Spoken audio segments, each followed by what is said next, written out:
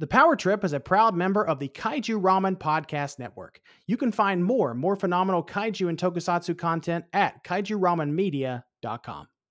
What's up, everyone? It is JDF, the Green Ranger, and you are listening to The Power Trip.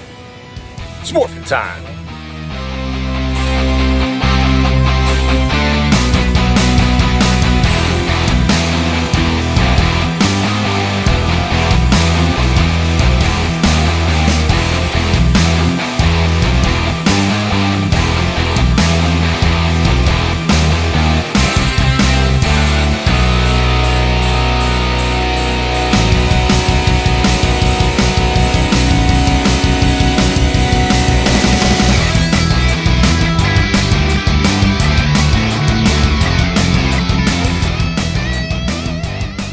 Hello, listeners with attitude. I am Nathan, and here with me, as always, is my co-host, Michael. Hello. But guess who else is with us today? Surprise, listeners with attitude. We're here with the man who composed your childhood, the rock star of Power Rangers himself, Mr. Ron Wasserman. Hello, everybody. How you doing today? Oh, we're really excited now. Yes. No, Ron, thank you. We were telling you just now off cast, but thank you so much, man, for taking time out of your, I would imagine, very busy schedule to sit down and talk to us for about an hour. So yeah, we really do appreciate it. My pleasure. Oh man. For the three people who might be listening who don't know who you are, can you give us a quick rundown? I am a composer for television, and I got my first break in the 90s writing the theme for X-Men, and then after that, Power Rangers, and everything else done at this place, Saban Entertainment, that had those shows. And then since then, I've done games and another 2,000 plus, 3,000 plus episodes of television. I had a band with my ex-wife called Fisher. We were signed and toured a good part of the world with that while doing a bunch of commercials back then at the same time. So I apologize if you bought something because of something I wrote for something you didn't need. So, we made the joke at the top of the show, Ron, that you composed our childhood, but it sounds as though you literally did compose our childhood, because you started out with X-Men and then you moved into Power Rangers and the plethora of other projects you've had your hands in. So yeah, man. I mean, I'm looking at his composing credits right now, and it goes on for days. I had a lot of energy then. Yeah. So Ron, I have to ask, just to get us kicked off here, how did you get started in the business? Well, I had, the great motivator was I was broke and I couldn't do anything else to earn a living. And so I started just joining bands in the 80s that would be advertising, looking for somebody to play keyboards. And then I would end up starting to write the stuff and produce the stuff. And then in 89, I ended up one night at Saban Entertainment, just engineering mixing for another composer. And it was kind of fascinating, that world. Yeah. And it seemed like you could actually make money as opposed to playing in bands. Sure. Not that was the motivator, but, right. So I kind of never went away. I just stayed there and kept working for them and then writing stuff of my own. And a couple of the producers there kind of broke me of the songwriting format. And then eventually I started learning how to score stuff, but I could barely get anything through on anything prior to X-Men because I did kind of high energy, faster stuff. And they were still doing direct to home video, little cartoony, crappy things.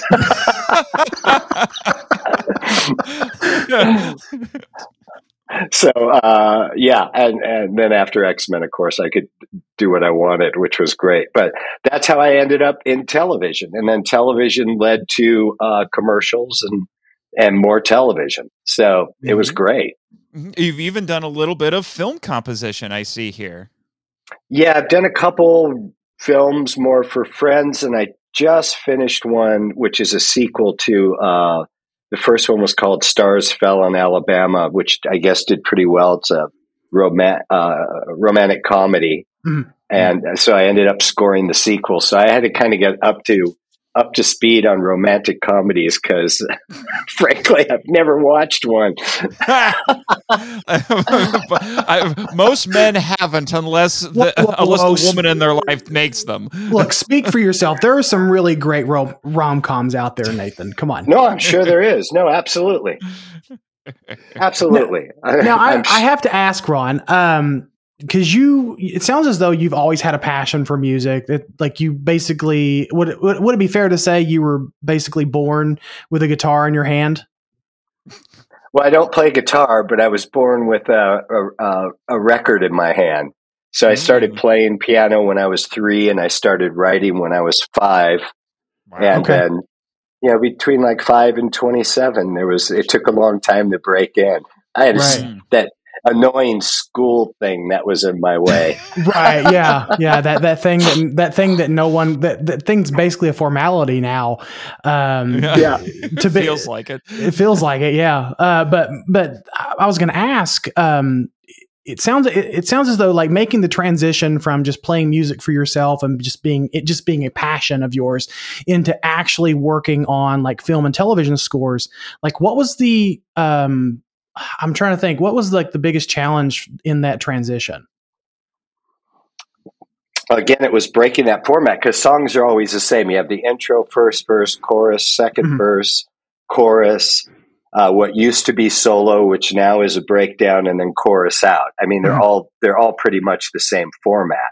Sure. So breaking yourself of a lifetime pretty much of writing in that format is not easy to do. It's easier when you're scoring the picture, but when you're just kind of learning and you're doing it without picture, you have to just move things in all sorts of directions and build. And, it's a lot more dynamic. It's very, very different.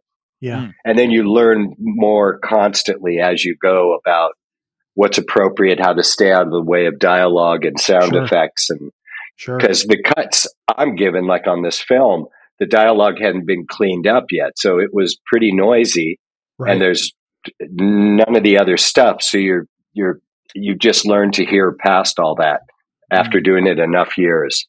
I know. And in television, it was just hit the action. I mean, with shows like Power Rangers and whatnot. I was just going to say, I know a little bit about that with podcast editing, because you gotta work around the sound mixing, and determine the levels of the music or the sound effects or whatever, so you can make sure you're not drowning out things that need to be emphasized. Yeah, I hear some pretty bad mixes on things now and then with podcasts and YouTube videos. All of a sudden, you're like, what are they saying? The music is cranked. So pretty funny, but I know it's a challenge. Mixing is hard. Yeah. Yes, it is. So just out of curiosity, who are your musical influences and inspirations? Maybe, some of your favorite artists. Well, growing up, it was Pink Floyd and Genesis and Jethro Tull and Black Sabbath and George Gershwin and a lot of some. Whenever I could get a hold of film score stuff, it was not as easy as just asking for it and listening to anything like now. And my folks would.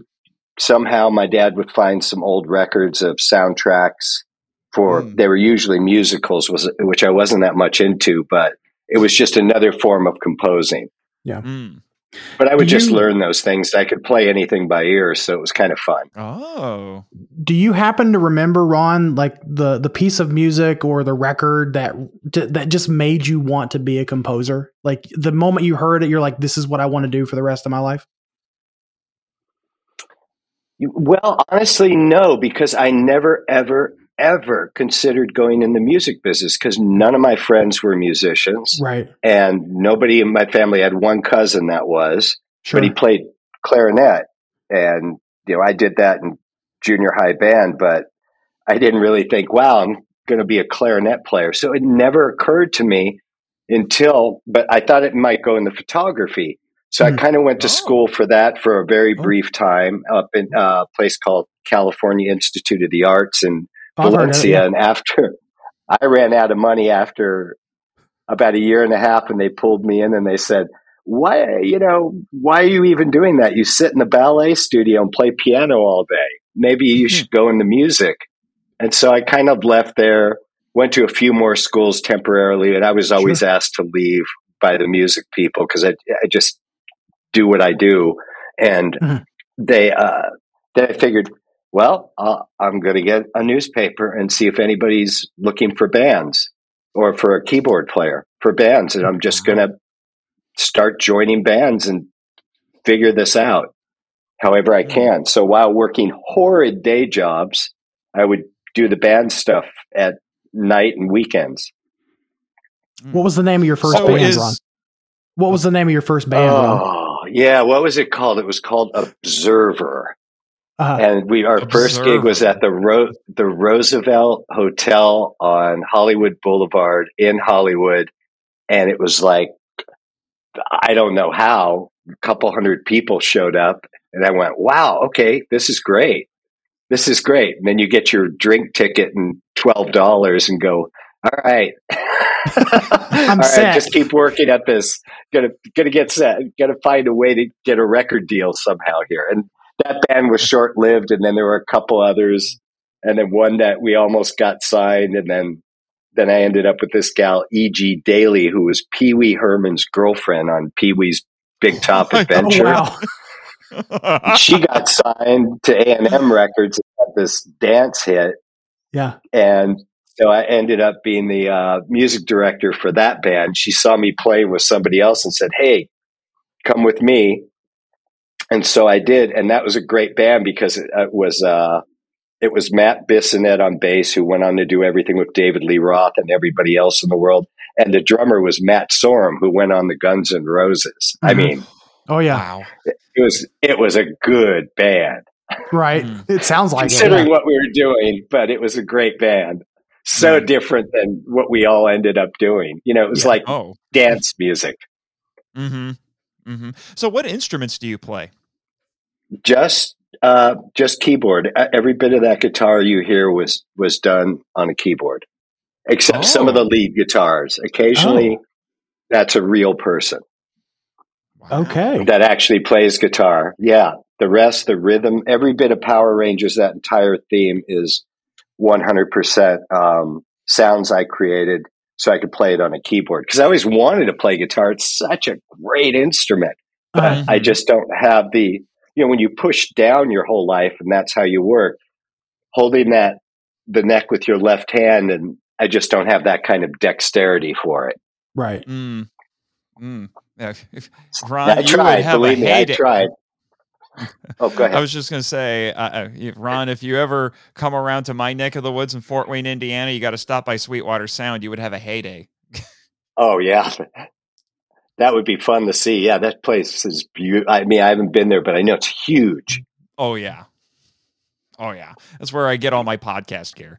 But so tell us about your composing process. How do you go about each piece of music? Like, for example, Go-Go Power Rangers. What was your approach to that? Well, the theme on that was I was actually working on something for that band for Fisher that I wanted to work on that night. And they came in, they said, we need a theme. I don't remember if they showed me any artwork. They may have. They told me the name of the show. Right. And I wanted to get it done. So to be honest with you, from the groove just came to me, the rest just came. The lyrics, their only thing was, hey, maybe use the word go, because Saban had such success with Inspector Gadget, Go Gadget Go. Right.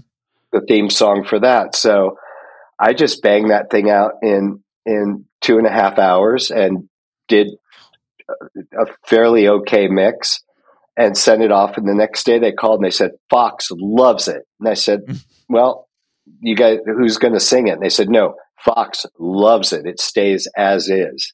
Wow. And so it was never touched from that first night.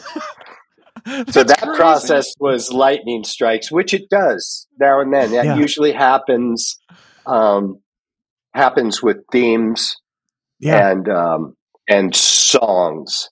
I don't really sit and belabor it. Sometimes it doesn't come and I just walk away. Sure.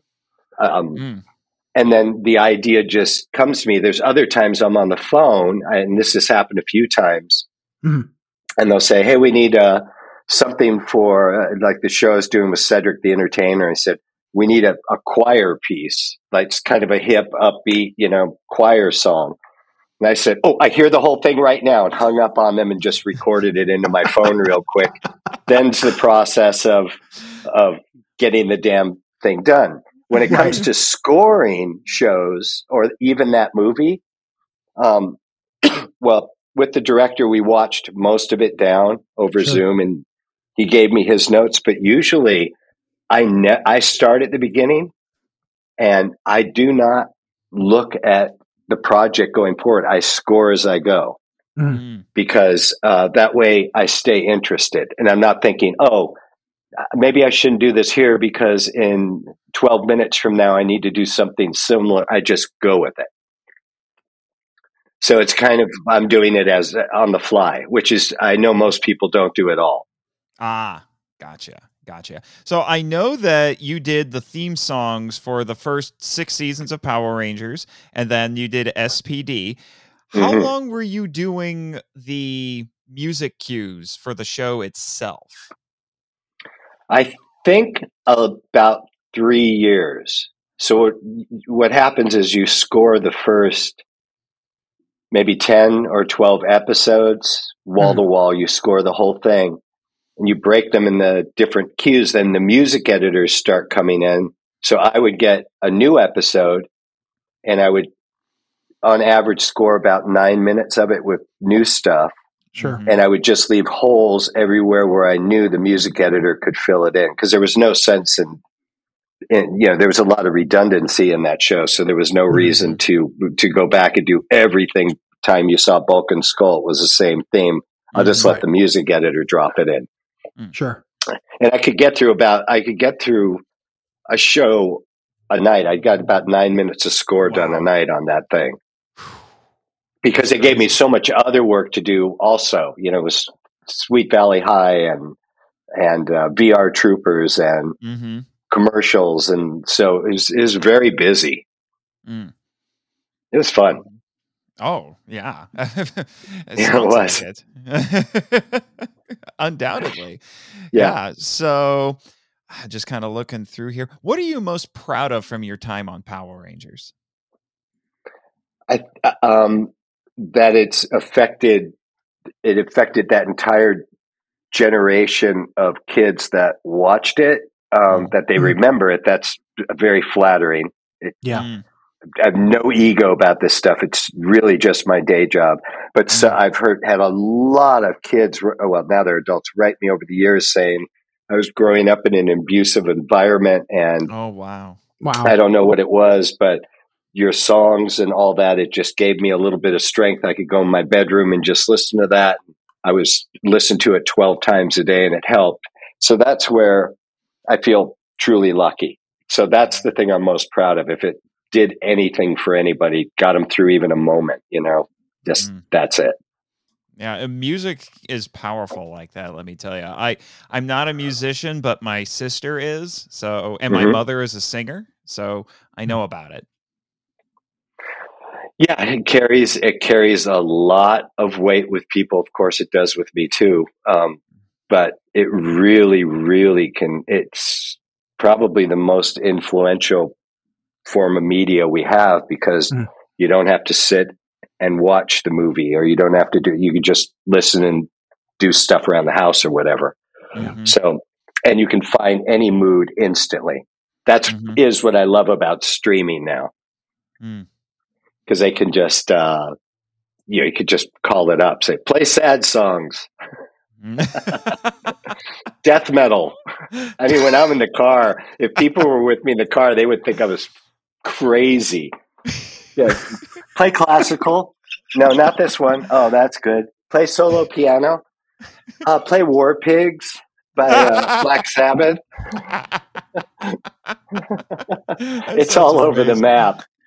I'm a little curious, Ron. What's the most challenging piece of music you've ever written during your career?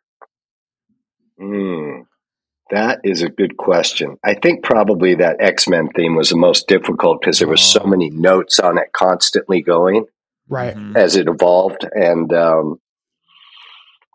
I haven't really, it's never really been difficult. There's been times I've had, especially on a commercial, they would call and say, we need something. It's 9 a.m. We need something by 5. And now it's 3 and I still haven't come up with anything. Mm. But then it suddenly happens. It's always there. I just got to be open to it or not overthink things. Mm-hmm. Yeah. I love those eureka moments. I'm a writer. So I do a lot of similar things. Obviously I'm not in the same field or medium as you, but it's amazing. But it's the same thing. Yeah. It's just amazing when it comes to you and you're like, I finally know what to do. Yeah. And then it's fast and furious.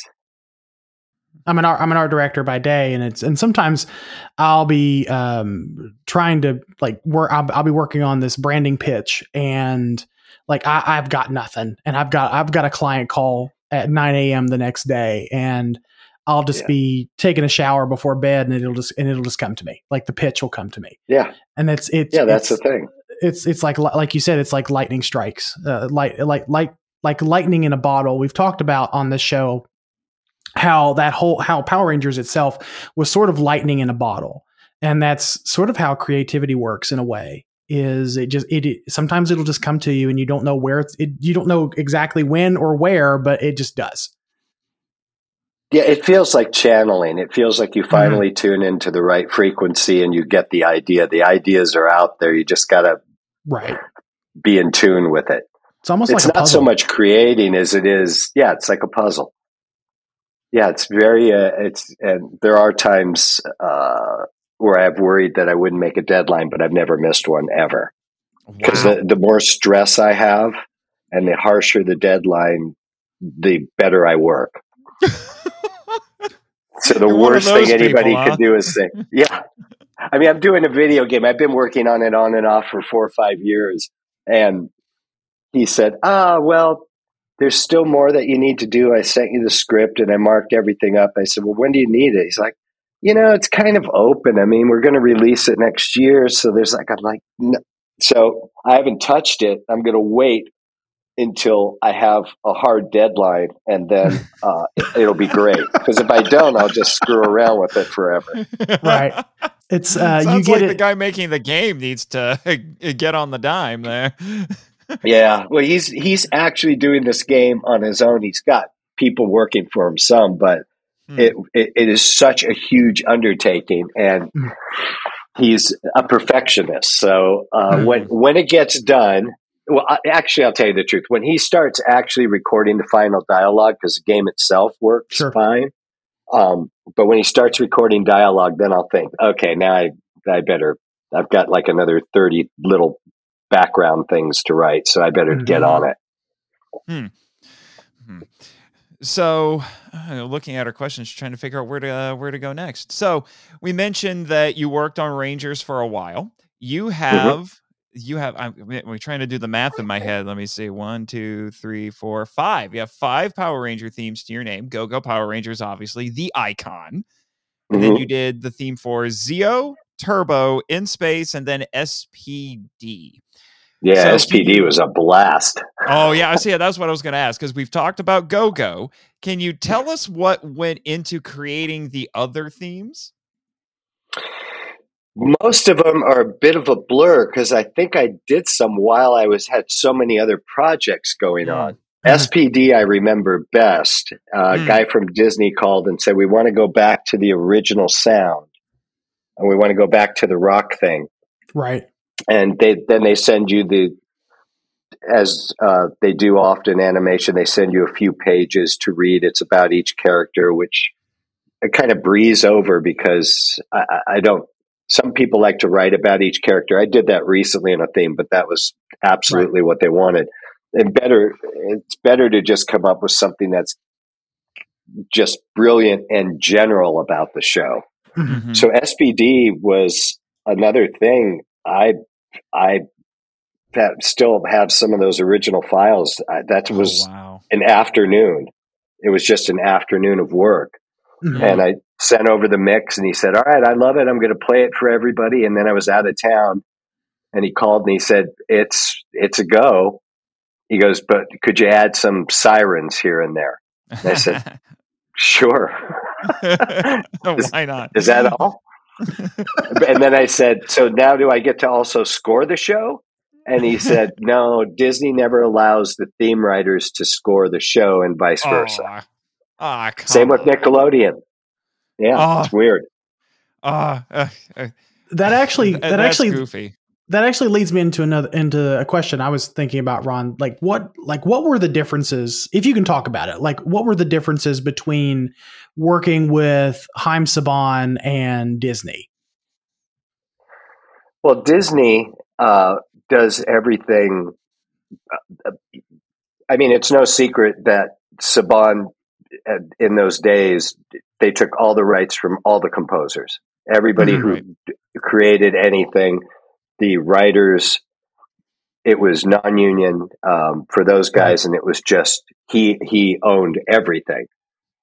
So that's one thing. At Disney, you get your writer's share, which is wonderful. But the other thing was just the approach to Saban was more of if you come up with something great. And Disney was a little bit more, not directing. They tried it first, but a little bit more organized. Like, we're focused on this one thing and we have a whole team of people. The good part about Saban is the buck stopped with Haim Saban. If he approved it, it was done. It wasn't done by committee. So, and he has a great sense for what will work and what won't work. I mean, obviously he knew to do this. So, so that was the difference. It was one person that was going to make the decision, as opposed to 10 people being involved, and maybe 10 people having different opinions, or everybody wanting to just have an opinion so that they can show the company they're participating in it. It's a pain in the butt when that happens. Right. Oh, I bet.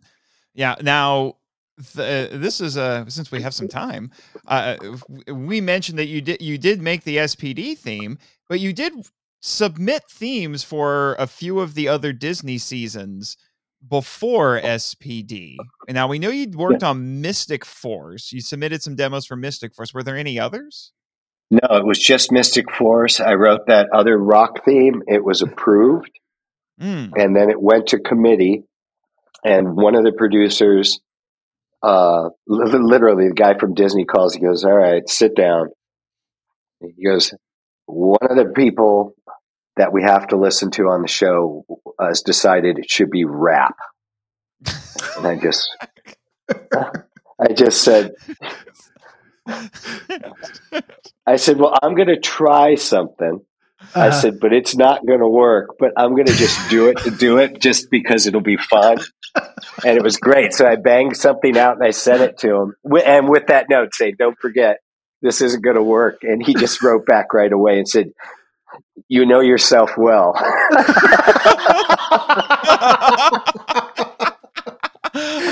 Okay, Ron, I am so glad you have that self-awareness, because when we did our episode on Mystic Force, because one of the things we do, one of our talking points is talking about the theme for each season.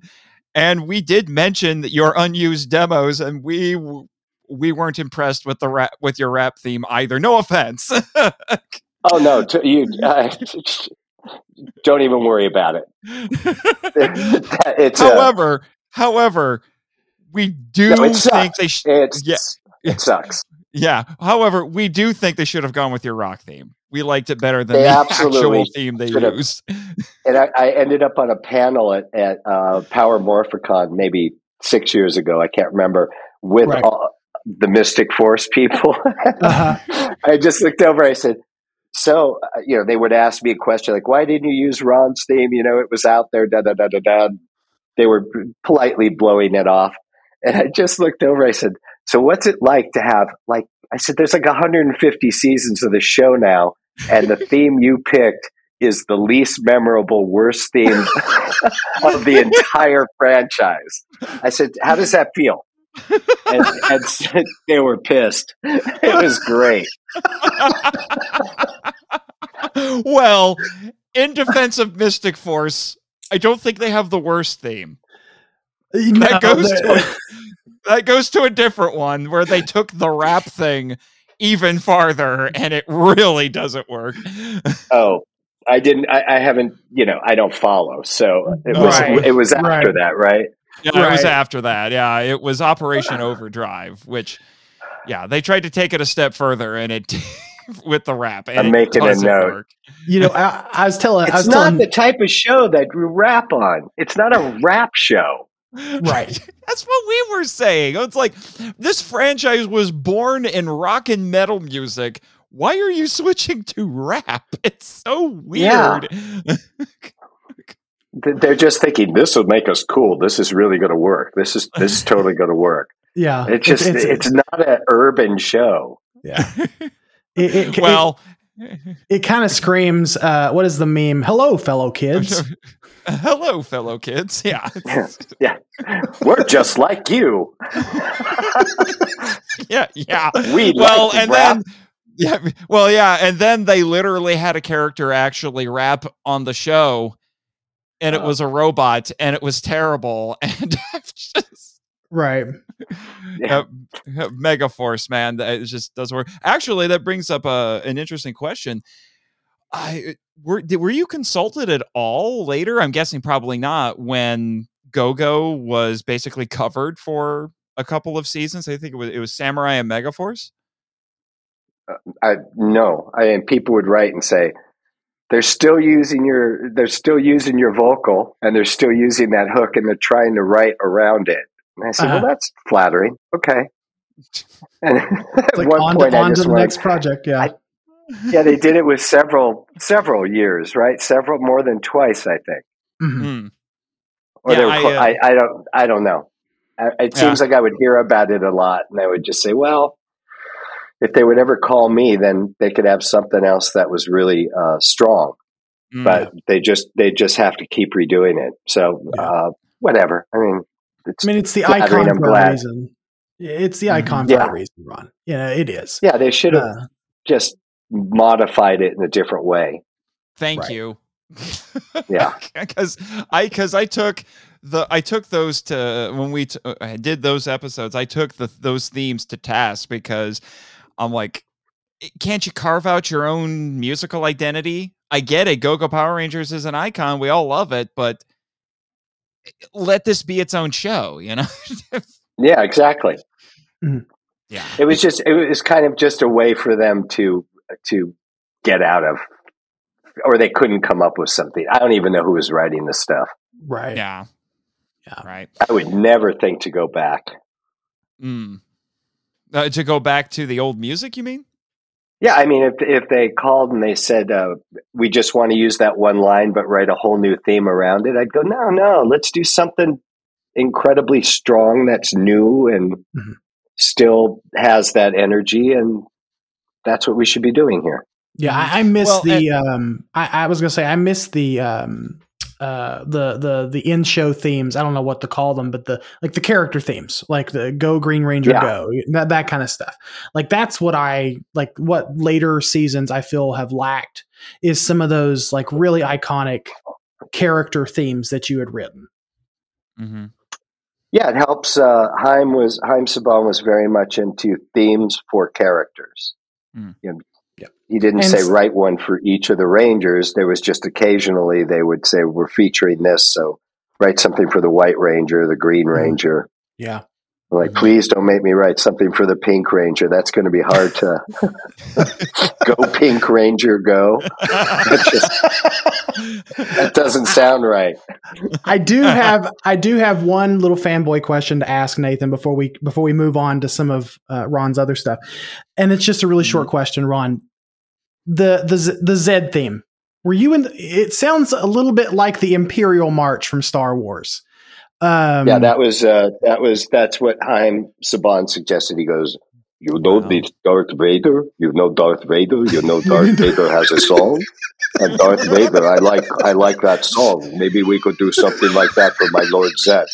I said, "You got it. I'm on it."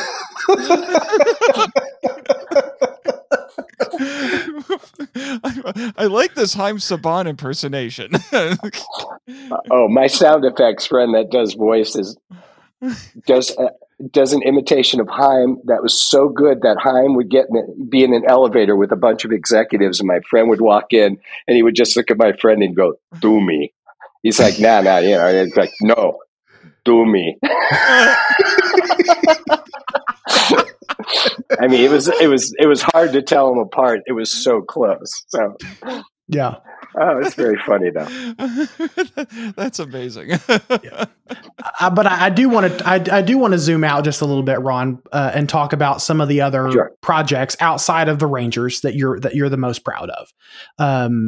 So can you talk about some of those? Can you talk about some of the projects, either recent or past projects that have really you've been really, really proud of?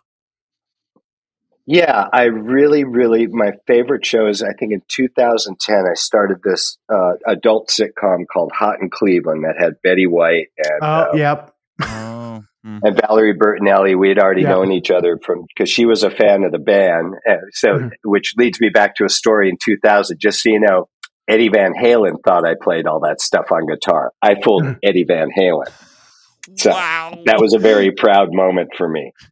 Because he handed me the guitar. He goes, "Took me like 2 weeks to learn this for Woofy, and he goes, show me how you play it." I went over to the piano and I said, "You're not going to like this." Well, and funny enough, there was a Van Halen song in the Mighty Morphin movie. Right, and they did a cover of your theme in the movie, which I actually like that cover. Just throwing that out there. So you kind of got to hang out with Van Halen there. Yeah, that was a very funny moment for me. As the blood was draining from my head. I'm like, he's going to kill me. He's going to kill me.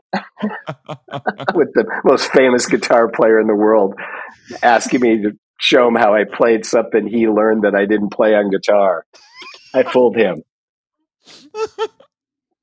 That's great. Yeah, it was great. Anyway, so Betty White. All right. Yeah, so the show is called Hot in Cleveland. The theme's short. I think it's like 10 or 12 seconds. Mm-hmm. But they had times where I would work with the gals because they would be in a band. So I'd write something for that. And I remember being on the set and teaching. I have a picture here of teaching Betty White how to play drums. And it was just really diverse. And so was the show with Cedric the Entertainer. And it was fun because in all of those kid shows, you don't go to the set. You don't meet the actors. You're very disconnected from that. In these sitcoms I was working on, and those are my two favorites, you're very involved. You go to the shoot nights. If there's music in it, you're there for the cold read on Monday morning. You got to start writing the songs or anything special. And I worked with, they had so many guest stars from not even my generation, even a bit before me, but I knew who they were. And it was just great to work with all those people. So that, I think, was the most fun. The show should have been, it was very big on TV land for that. And then it just died in syndication, but it was a great show. And everybody on it was wonderful. So I was really, really proud, really, really proud of that. I mean, you've done a lot in your career, but if I may ask, what is your current dream project? Like, if I could do this, I could die a happy man. What would that be for you right now? Like a reboot of Breaking Bad. something like that. Okay. Something incredibly dark that needs lots of complicated textures Right. to make it work, and where you create a real signature sound. So I would love to have it will happen to have that type of a series with that's successful like that, or well known, I should say. So that is something I would love to do. I would like to do some dark stuff because I've never really done a score like that. So it'd be a real challenge. It'd be refreshing. It'd be fun. That would really interesting there. Not sure how I feel about a remake of Breaking Bad, at least this soon. Well, you know what I mean. Yeah, for sure. Maybe not literally, but something like it. Well, something within that same vein or same something tone. like it. Yeah. Right. Or Chernobyl, or something like that. Yeah, Chernobyl is just something painfully dark. Or another kid series. I mean, I love everyone I've done. I did this show Thundermans for Nickelodeon. It was a blast. Yep. It's so fun. Yeah. Just always fun. I mean, I know you said you hadn't really been following it, but has there ever been a Ranger series that you wish you could have made the theme song for it or composed music for it? Not that I've really thought about, because honestly, there's just so much other stuff going on that I've never really revisited that stuff. I would love to get called back for X-Men 97, the reboot, but I know Marvel, and they're going to have their people, and I'm sure it'll be great. But I haven't heard a thing from them. That's unfortunate, because they really should call you. I mean, as far as I care, your theme for X-Men is basically the de facto X-Men theme song. You know, there are going to use that theme, that I know. Yeah, because once you get a really solid theme associated with particularly a superhero or a superhero team, it never really goes away. Even if they try to make a different theme later, there's usually shades of it there. Like, the theme for Superman from 78, it's never really gone away because it's iconic. It's John Williams. Even the newer Superman stuff has shades of it in there. So for me, none of the X-Men movies have really landed on a solid enough theme song, I feel like, for the team, because everyone goes back to what you did on the show. And and Marvel doesn't really do themes for characters. I mean, there's all sorts of other things. I mean, Star Wars, Superman, everything else you're mentioning. But if you went to the Marvel films, that's just their philosophy. I mean, they're hugely successful. But you could say, hey, sing me the theme to Iron Man. And they'd go, there's no theme. It doesn't exist. It's just score. Right. For some odd reason, but for some odd reason, they did it for the Avengers. And that's like the one piece of MCU music that's really stuck. Yeah. And they should, I think they should do it more. It's the same with advertising. Advertising used to have their set theme, and they would just run it forever. So even if you were in the other room, you knew it was McDonald's, you knew it was this. And then everything just started changing. They got bored with themselves, not realizing that by keeping that little hook music or whatever, it was actually working so well for them. So whatever. It's just the way things have evolved. It's not good or bad. It's just different. Yeah. Is there anything you would change from not just your time at Rangers, but just anything that you've done in your career so far? No, because the phone always rings. Like it. Yeah, there's nothing. There's nothing. I mean, I've had some times where it's slowed down, but it's been for a purpose. And but other than that, there's always, as soon as something ends, and I think Well, maybe, my son just went off to college. So now I'm kind of free if I wanted to hop in the car and go somewhere, travel a little bit. Sure. But I know the moment I plan it, as it always happens, the day before I'm going to get a call and they're going to say, hey, it's a huge project. Need a theme. You want to try? And I'll be like, okay, because I love it. It's not like working. The tech stuff associated with it can be a bit of a pain in the butt. But other than that, it's just always fun. Even when it's frustrating, it's still a challenge, which is good. I like your attitude. More people need your attitude, sir. Oh, yeah. It's just, well, thank you. Thank you. Yeah. The trick is to love what you do. It is true. Yes. For sure.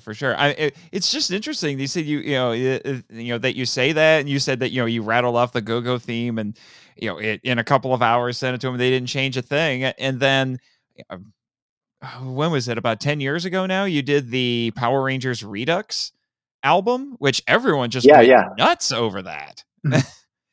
And I had to abide by all those rules with it because I don't own the rights, but on some of the stuff, I'm the writer. I am listed as a writer on a couple of the songs. So I could only cover the ones that had been released on any audio only product. Interesting. But luckily that Rock Adventure had pretty much everything I wanted to do. So, but that wasn't the original intent. I had a little bit of time and I thought, well, I haven't, since SPD, I haven't really sung at all. I mean, really, I don't go out and sing. I'm not a singer. And I said, I wonder if I could still hit those notes. It was kind of a personal challenge on the theme. And I got through that chorus and the high harmony and I went, all right, well, I'm going to redo the theme. It'll be fun. And then I went, well, hell, maybe I should redo some of the other songs because they don't really exist anywhere without that dialogue all over them. Right. The original Rock Adventure album had no dialogue at all. But they were getting in so much trouble saying the music was causing kids to be violent that they said, let's tone it down. Here's a bunch of dialogue, pick stuff and just throw it over it. Just soften the blow. Right. So I know that one of the selling points of the Redux album was that you were using modern tech basically to make it. So what was the biggest difference between making the music back in the 90s for the show and then what you did on the Redux album? Well, everything, we used two 2-inch tape machines, and these are huge reels of tape. And so they have to lock. And so you have about 46 good tracks. You stay away from the edges. And the biggest pain in the butt is you want to put down this part. Well, you've got this system and you've got a giant recording console. And so you've got to punch in the time, hit it, do 30 seconds of pre-roll, wait for the machines to lock, wait till the part you want to just punch in one line, because I was engineering myself. And then if it didn't work, now I can do better. Back, hit rewind, wait for them to lock, do it. So it was slow. So the biggest difference was back then when I did Power Rangers, my sampler, I had maybe 10 snare sounds. And now I have probably 10,000. But I could sit there and just hit the arrow key and listen to anything, go like, yep, that's the one. That'll work. Let's try that. And the technology is just so much better. It allows you to be way more creative and have a lot more fun because you're not just waiting, always waiting. When we mixed the first album with my band Fisher, I brought in this guy, Don Smith, who had mixed all the Rolling Stones stuff and Alice Cooper. I mean, a legend. Right. But this was the first time album he was going to mix digitally. And it drove him nuts because he said, I've had a habit for 35 years where I go to hit rewind and I'd light up my cigar and I'd take a few puffs and then I wait and I hit play. And then he goes, there's no breaks with this stuff. You just keep working. And he goes, I don't like it. But he got used to it, of course. So that's the best advantage. You have so many sounds at your fingertips. Everything goes quickly. If you make a mistake playing, within 2 seconds, you can be right back in there and just correct it or edit it. I mean, the technology is wonderful. And that's why some of the new stuff by some people just sounds so amazing and is so creative. I got I think a couple more questions here. Our time is winding down. So what are some projects that you are working on right now? I think you've hinted at a few of them, but is there anything that you can share with us, whether it's film or TV composition, a new music album or something like that? No albums right now. Right now I'm writing a bunch of magical fantasy stuff for a music library that is pretty high end, that they license, that YouTubers and podcasters can go get stuff from here. So they called and they said, just think of something you'd like to do and then let us know and just go ahead and do it. So I went through and I just saw that there was a huge void in this, not quite Danny Elfman like stuff, but stuff that has a little bit of motion, positive, and dynamics, but is kind of magical and easily editable too. So I noticed they had almost nothing at this library, and I said, magical fantasy, mostly positive, and they said, great, go. So I'm 3 of 10 in and working on the 4th one today. And then there's a couple things I can't discuss coming up. And then still, like I said, there'll still be that big video game. If that thing ever really comes out, it's going to be just unbelievable. So when you say the next world. So when you say a library, not the Amazon game, but yeah. So when you say a library, Ron, you're talking about something like Soundstripe or some of those other services, yeah. Yeah. And if they're higher end, it's taken over a big chunk of the business because you want something that sounds like EDM. You have 5,000 things to pick from. Sure, you're certainly going to do that before you go hire somebody. Note to self: find Ron's music in this library for podcast. Do magical fantasy podcast about leprechauns.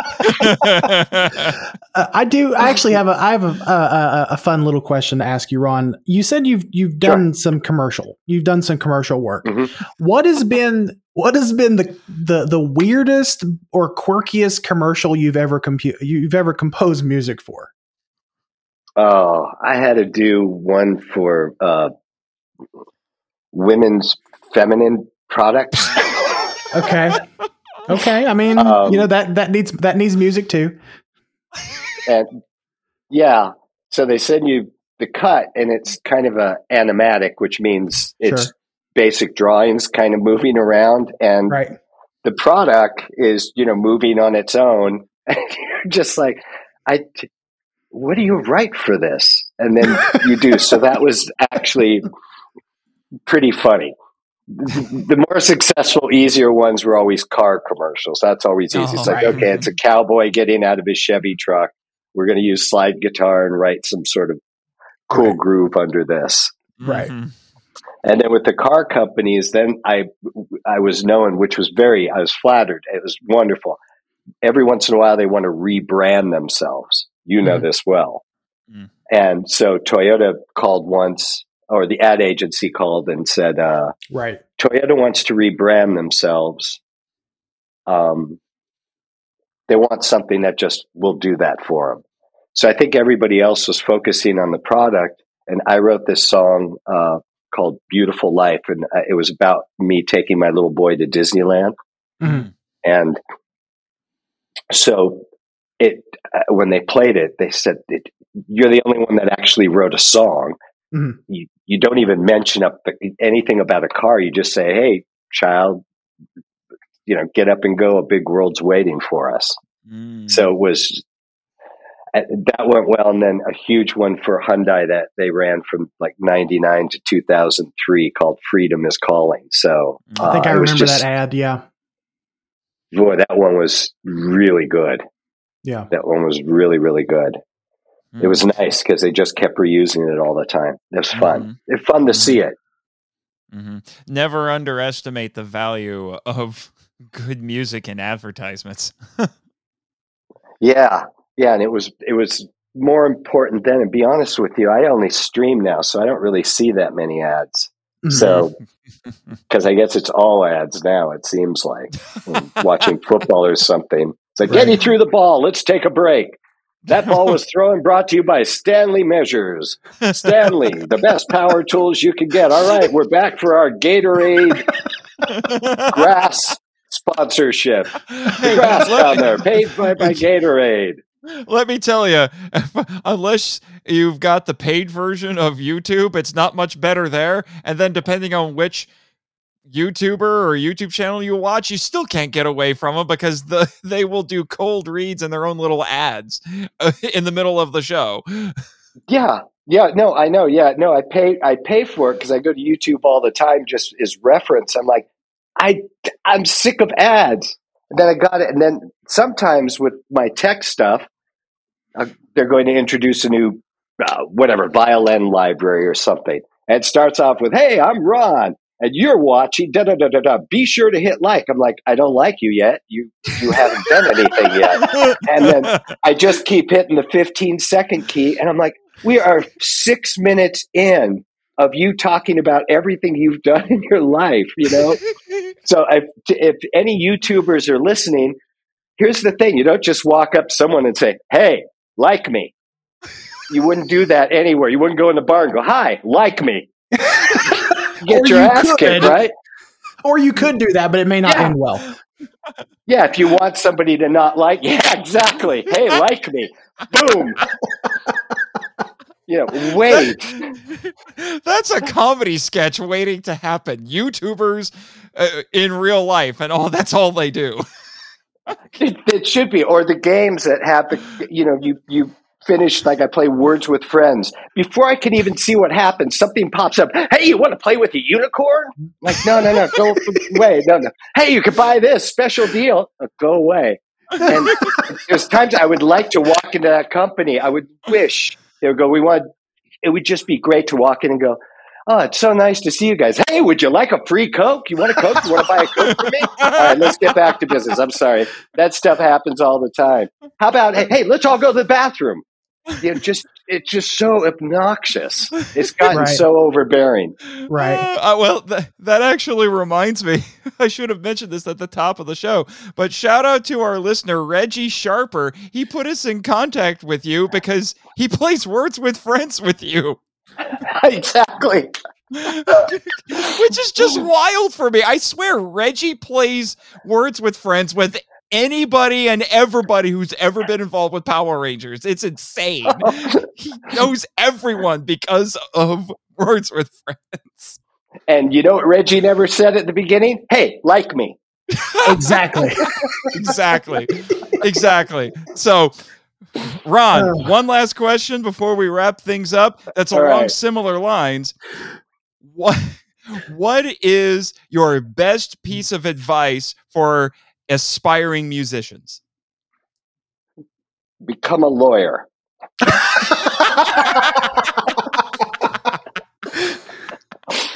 Become an entertainment lawyer. You'll know everybody in the business. You'll get to go places. You'll have some say over your career, and you might get to buy a house. No, seriously. No, the way truly, and composers ask me this all the time because they'll say, "Well, I went to this school and I'm thinking of getting an agent." And I said, "Well, the agents only are good for the really big guys because they're going in and negotiating the deals. Other than that, they don't do anything for you." I've never even had one. And the best thing is, they said, "Well, how could I get a job as a composer assistant?" And I said, one friend listening, he did this at Hans Zimmer's place. He just knocked on the door and he said, I make great coffee and I'm available 24/7. And they hired him the next day. And then he was in charge of Hans's complete sample library. It was a different format back then. And within a year, he was on to starting to score little bits for some of the big films. Mm-hmm. So the whole thing is just to be available. That's the way in.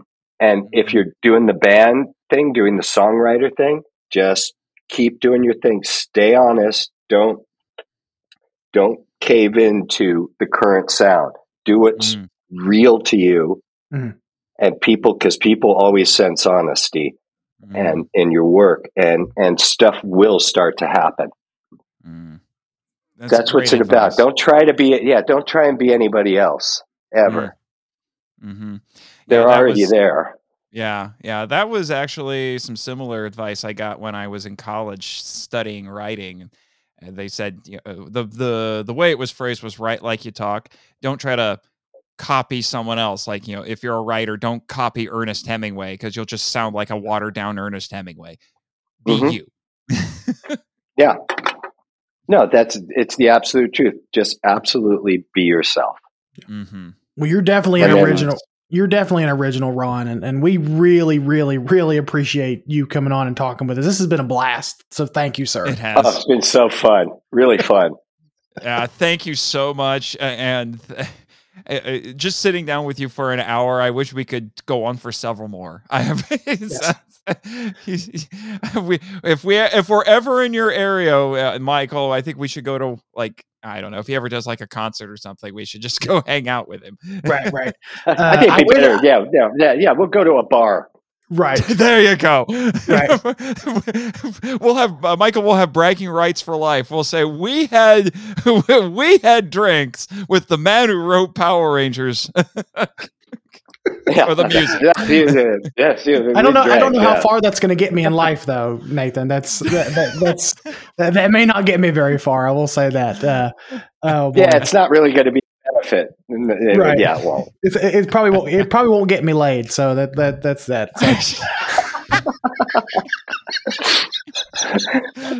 You've already made those jokes. Anyway.